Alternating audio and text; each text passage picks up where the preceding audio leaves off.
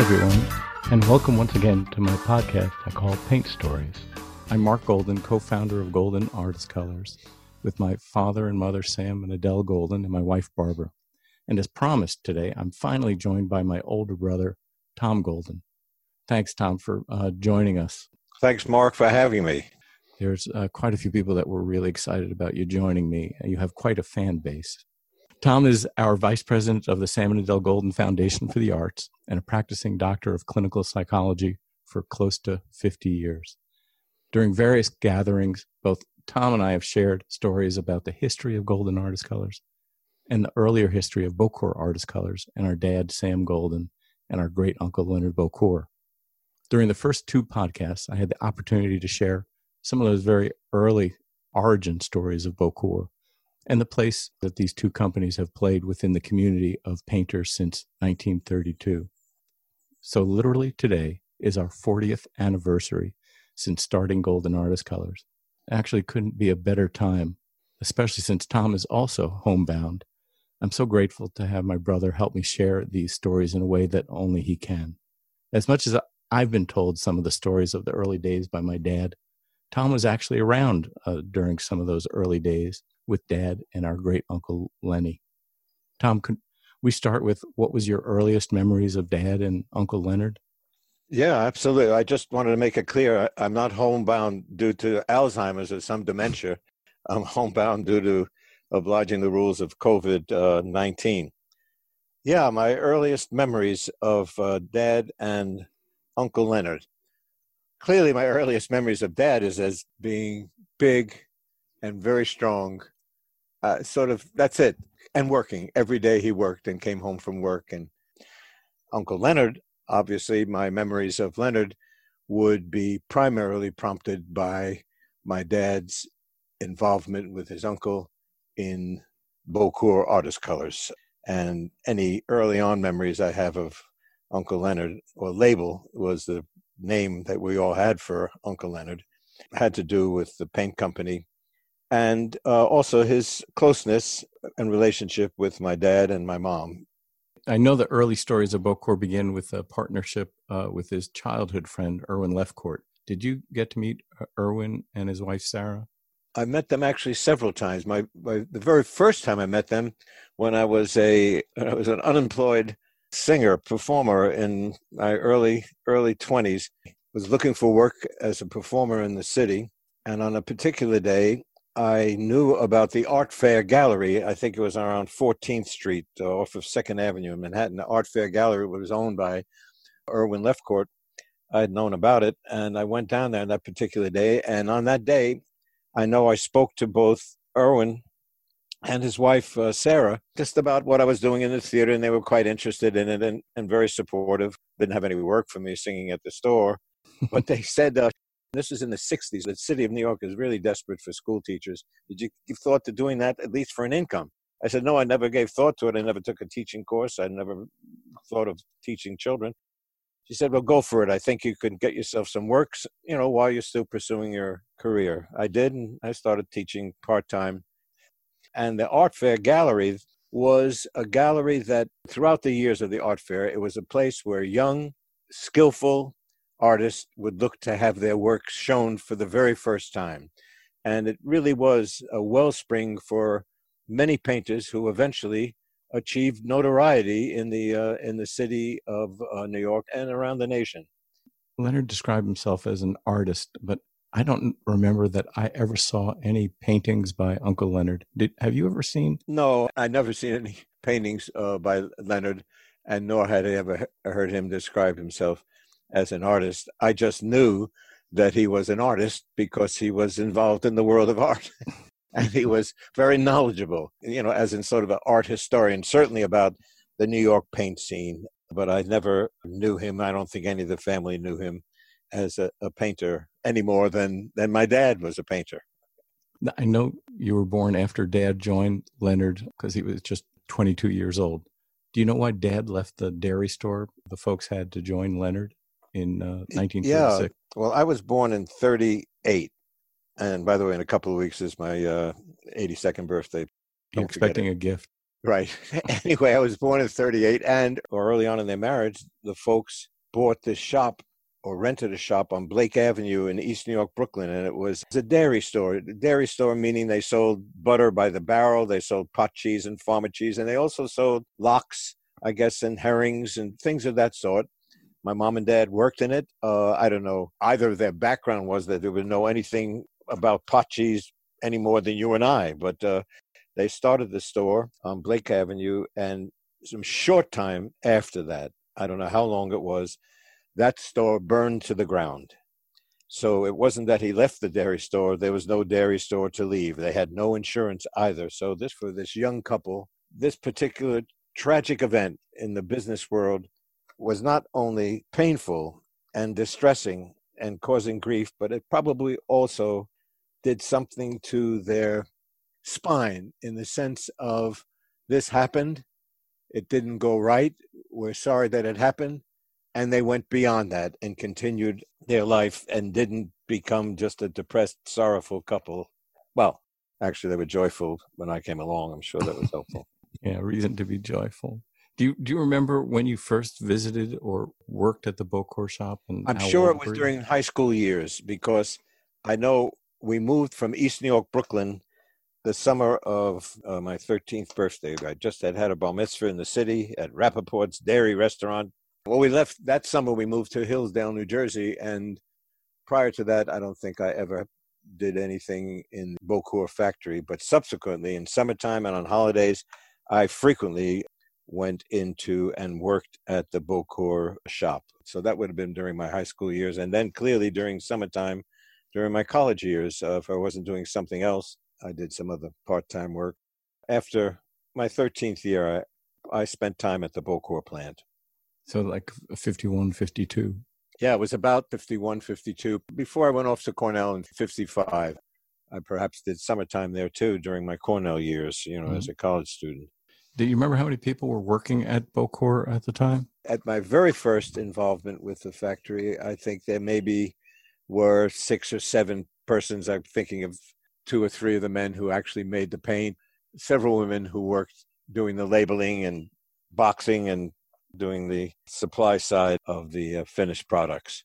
I thought one of the Bogdanoff. Bobby Bogdanoff, he was a nephew of Lenny Bocour, and has, as a youth, literally a youth, 17, 18, 19 years of age, was obviously an extremely skillful trombone player.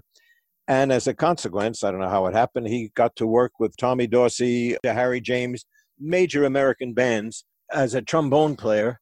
At some point in time, he got into difficulty. He no longer was playing the trombone. And at some point, he came to work as the director of ship for Bocour Artist Colors. A lovely, lovely guy. Great anecdotes about his musical history. I knew his folks, who were uncles and aunts of his. I knew them through my grandmother, Becky. Did you get to work any of the equipment at the shop? Yeah, I worked whatever equipment I was allowed to work. Initially, I would be just a gopher, go pick up this, go do that, go get a corned beef sandwich, go whatever. But early on, even in the high school years, I would be allowed to put X gallons of linseed oil in a stainless steel tank or tub, and some other kind of ingredients, some baking soda and, whatever. Put it in the mixing machines and have it mixed. And it wasn't until I was a little bit older, probably in my high school years or maybe early college years, that I was allowed to actually stand behind the mills, pour paint into the grinding mills while they were spinning away. Once the well was filled with paint and the mills were turning, go to the front end of the grinding mills, and along this trough would come this magnificent folds of cadmium red and orange and black, and you'd be able to move that paint into 5-gallon bucket. Once in a while, the mills would have to be tightened or loosened depending upon the grind of the particular pigment. I never did that because people who knew, Sidney Bird Eye, my dad, obviously. And in hindsight, I never saw Leonard operate any piece of equipment whenever I was there. Now, he may have, when I wasn't there, maybe at night he went in and tried to make stuff on his own. Leonard would primarily be in the office and come down to the factory floor once in a while, saying hello. But when he would come to the factory floor, clearly the demeanor of everyone would be spit shine and attentive to their work. Everyone respected Leonard Bocour everyone, including myself, obviously. Did you have to fill paint by hand? Yeah, and early on, this was in the shop on 42nd Street, right down from the Lincoln Tunnel, from the McGraw-Hill building. You would fill the lead tubes by hand. There would be a pile of paint in front of you that had been hand mixed by Dad, typically. You had a pile of ultramarine blue, and with a long spatula knife, you'd work the paint so that there was just a thin, long line along one edge of the spatula. And then you would put that line against the open end of the tube, and you would then move the knife across the lip of the open end of the tube. Then you'd tap the tube, moving paint again. You'd pretty well fill a 2-ounce tube, and also at that table, a stamping machine that you would put the open end of the tube in the stamping machine and stamp it, and then you would make a fold and then stamp it again on that fold and then stamp it again on the fold. And then at some point, when the tube was finished, there'd be another implant, a metal implant that would have a date on it and a lot number, something to that effect, that you'd put in the machine, and the final stamp would identify the tube with a particular number or lot number. Frankly, I don't know what it said. It may have said made in China for all I know. I know I had to put it in place. That was what the final look of the folded tube did. But every one of those was done by hand. That was when Dad was still making the paint by hand. Yeah, all of it was made by hand. Before the mill? It was, yeah, I think it was hand ground too, as a matter of fact. I don't remember there being mills. I actually don't recall that. Maybe there was a mill. Right. So this was on 42nd Street. That's when I went in with Dad on a pretty regular basis. There's actually very little information about them being on 42nd Street. I think this is the first time I've heard about that shop on 42nd Street. I don't know how long they were there. I don't remember either, other than that typically went to that shop by subway and take a train into the subway and get off at 42nd Street and walk from 8th Avenue, 42nd Street, past the McGraw-Hill building. And, could you confirm the story? This is a big legend about Leonard and Dad buying a coconut crusher. And I couldn't understand through any of the work, and even speaking to Dad, whether they actually fixed the coconut crusher to work as a roller mill, or did they buy a real paint mill? Do you know? No, I had, when you had mentioned to me about the coconut crusher, well, just an interesting aspect of that comment, Mark, is that Dad, despite a lack of an engineering degree or a carpenter degree or an electrician's degree, he was truly skillful on his own, in that he could figure out things and he was curious. So I wouldn't be surprised if they did have a coconut crushing machine, which they got for pennies on the dollar or for nothing, and he attempted to make that into a mill to grind pigment. Did Dad or Uncle Leonard ever ask you if you were interested in joining Bocour? No, they never asked me if I was interested in joining Bocour. They would ask me to join them for lunch. But that was about it. And I never voluntarily or on my own even suggested to Dad that, someday I'd like to be part of the company. That may be due to the fact, on one occasion when I was quite young, not long, I was sort of in high school, I was doing tubing and Uncle Leonard came by and I was putting labels on the tube. And on this one particular tube, you put the label through a little wet machine so the glue got wet, and then you wrap the label around the tube at a certain location in a certain way so it looked very neat. And Leonard saw me wrapping one, and he said spontaneously, much to my pain, "Tom, this isn't a push cart." And he said it in that demeaning kind of way. And I knew push carts were a schlocky way to sell oranges and apples on Blake Avenue. So I knew if someone said you're doing something like a push cart peddler, you were doing something less than professionally. He then showed me what I did wrong on this tube, and he probably was right. But I had done many tubes before then. Unfortunately, he didn't look in the box and see how many I'd screwed up on. But I know I was so upset, and perhaps the lack of an offer to participate in the company is rooted in my labeling mishap. I doubt it, though. But anyway. I want to talk about Dad when he began working in the shop. Obviously, he wasn't trained as a chemist, but he was certainly an inventor, a tinkerer, and willing to do so much of what he did by trial and error, which is actually the case in so much of paint technology. Do you remember any of his experiments? Yeah, well, I remember vividly when he came home on one evening. We were still living in Brooklyn in East New York, and our cars were parked tail height to bumper on the street forgot what car it was. Not the Empire, not the biggie one, but our first Studebaker, which was a unique car to have in that neighborhood. No one had a car that looked like the Studebaker. It was like a car out of Buck Rogers, out of the science fiction, where people were buying Chevys and Dodges. Mom and Dad bought a Studebaker with a bullet front. Anyway, he had this jar of product, and I guess it was Magna. He wanted to protect the bumpers on the car, so he coated the bumpers on the Studebaker with Magna. I didn't think anything of it other than that it was interesting, and it reflected for me in hindsight, not at the time, the curiosity, the spontaneity, and the sort of, if not inventiveness, the desire to do something different, which was not reflected in my dad being a talker or explaining things fully about what he was doing. He just was a doer in any number of ways. He clearly was someone who had to do and try, and then try again, and didn't seem to be particularly dismayed if the last try didn't go well. He just was comfortable in his skin with doing the next. When we had our home, we left Brooklyn to Hillsdale, New Jersey.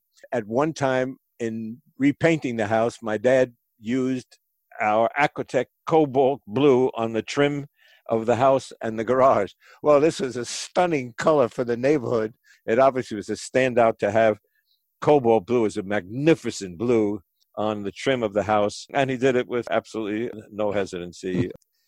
Adele, my mom, not that I'm aware of, never seemed to query what Dad was going to do next with whatever he decided to do. I don't remember them having a major conversation, let alone an argument about cobalt blue on the house or Magna on the bumpers of the car, or even getting the car. They seemed to be simpatico in terms of that aspect of Sam's desires. Nor do I remember him interfering very much with her totally running the household in every part of our lives. Okay. Leonard, in so much of the recorded history, talks about the Bellini king-size tube that really made Bocour a success. Certainly it was an important new product because artists at that time, after the war, were really painting in huge scale. But it wasn't the Bellini king-size tubes that really made the success, financial success for Bocour. It was really that paint by numbers. I remember that vividly from the very onset of the paint by numbers history, because I was old enough to be party to it, spoke about it. In New York City on 14th Street, there would be a toy fair where people from all over the world, certainly the United States, would present their latest toy invention and have it be seen by vendors. These two fellows, Al Siegel, I remember one name, but two guys had a small operation, and they had made a particular item that they introduced. And according to Al, they had went down to Miami, Florida to go on a fishing trip. And when they came back to their plant in Long Island City, the offices, whatever they had there, they had canvas bags, these large postal bags that have heavy-duty rope and locks on the top of them. But they're bags that are like, could take a whole body, or at least a small body, full of orders for this item that they introduced at this toy fair, and that item was a paint-by-number paint set. And the paint-by-number paint set became, like the hula hoop, the major successful, unique hobby toy item in the United States of America. And as a consequence, they had a need for paint to be made for these paint-by-number sets. Clearly, they made contact with Bocour and directly with my dad, and he was then put in charge to produce thousands of gallons of paint for the paint-by-number sets. So much paint for the paint-by-number sets that Bocour, a 5-day-a-week, 40-hour workspace, to a 7-day-a-week, 24/7 crews in the evening making paint for the paint-by-number sets. Well, the making paint was actually the easy part. It was a cheap paint. The colors were not very expensive. They set up formulas. What was critical, and this involved, once again, Sammy Golden's sort of curiosity or experimental mindset. The paint had to be put in tiny little cups. I don't know, Mark, was it like a quarter ounce? I don't know how much paint was in it. I think so, yep. Maybe a quarter ounce in a plastic cup, which got covered with a plastic cover and put into a set, which maybe had 12, 15 colors into a box. They had not any particular technique to do it at this point. But my dad took on the responsibility to find a way to generate the individual cups filled with paint for the paint-by-number set. He contacted a Mr. Hensler, who was an older machinist They invented the machinery to both fill the cups, then put the cups with a cover on it into another machine, bang, and a blade would come down and cut 144, however many cups it was, which dropped into a big bucket. And that was the successful packaging of these tiny little cups. There was no small potatoes. It's what allowed the paint to be put into kits. I know they were selling the paint by number paints to a lot of different manufacturers of the paint by numbers. So that aspect of the benefits for Bocour were major. It allowed us to move from Brooklyn to New Jersey for paying for school. I mean, it was a major, major financial boost for Bocour artist colors. Absolutely. Bocour was late to making water-based acrylic paint. This was first introduced by Liquitex in 1954, and Dad didn't make waterborne acrylic, the Aquatech, until 1960.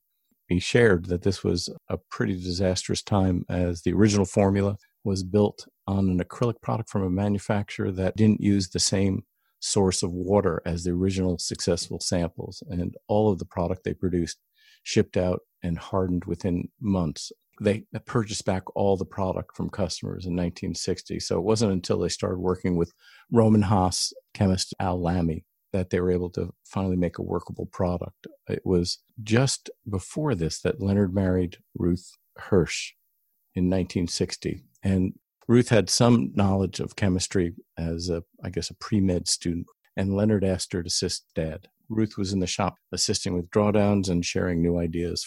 I was still doing some work at Bocour when Ruth joined. I remember her in a white smock, a sort of a surgeon's smock, as opposed to, wearing street clothes that you got paint on. She had two sons, Chuck and Paul. I'm sure that he was disquieted about it, and I'm absolutely positive that he probably reflected that to Mom at home, Brooklyn. Well, I think that was part of Dad's pronouncement. I might be ignorant, I might not be a chemist, but leave me alone and let me get this done. I know the relationship with Leonard and Dad broke off in 1971, but before that, my brother Steve began working at Bocour. It was Steve who helped negotiate and plan the move of the Bocour shop to Garnerville after the city took over the rights on 52nd Street building to build a boys' club. Did you ever get to Garnersville? No, I never saw Garnersville. I wasn't ever at the factory when Stephen was there, but I knew he was party to the company for a block of time, and then eventually it went elsewhere.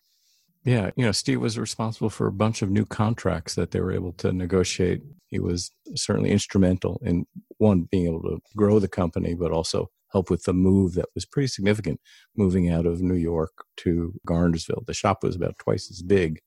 I do think that it was probably that moving, leaving Manhattan, as artists would very rarely visit the new shop over the bridge, I think really led to incredible disappointment and also to the break in the relationship with Dad. That's when Dad left and sold his share of the company back to Leonard and headed up to his farm in upstate New York. The Garnersville move, Garnersville in Rockland County, has zero to do the New York City flavor, the flow, the dynamics of being in Midtown Manhattan since the early 30s, at least for Leonard. And then for Dad, that change had to be traumatic, although from a business point of view, I guess they thought it was appropriate, but it had to have its historical consequences and emotional consequences for everyone involved. Nothing would be the same. Now they happen to be a company making paint in a warehouse in Garnersville. Mm-hmm. So it was just 10 years later, Leonard sold the company to Zipatone, which moved the production to an outside firm in 1982. And he stayed a consultant while he still lived in New York for the next 5 years. And Leonard passed away in 1993. Leonard's death was a tragedy for all of us. It had to do with the profound presence of Leonard Bocour in the lives of all of us, the children, the relatives, the nieces, the nephews, my grandparents. He was a special man, and throughout my life, I only had the fondest feelings for Leonard. And even when my dad and he left, and the leaving was not comfortable or a happy time, or my feelings about Leonard really never changed. He was a special influence on all of us. In my sophomore year at Cornell, he gave me a Plymouth convertible for free, for nothing. He just told Dad one day, they were still partners, and he said, have Tom come into the city. And I came into the city on 87th Street in West End, Riverside Drive, where he lived. He came down from the building. He gave me the keys to this beautiful baby blue Plymouth convertible. He said, here, Tom, this car's for you. I would have never had a car. I remember driving it up to Ithaca, to Cornell, this convertible. Everyone would say, where the hell, how did you get this car?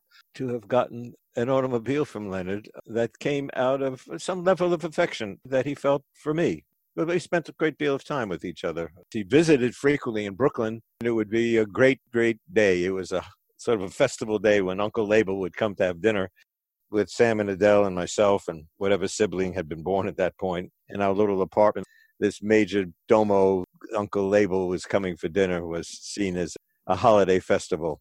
Everyone loved him, and he was warm and interested and just great to be with. And he was the most famous person in the Golden clan. My mother's family, we had Uncle Sidney, who was a doctor, who was the bestest doctor on the whole East Coast. But that was on my mother's side. On the Golden side, Lenny Bocour was the most famous person we all knew. He lived in Manhattan. He was married to a movie star. He went all over the world. It was a treat.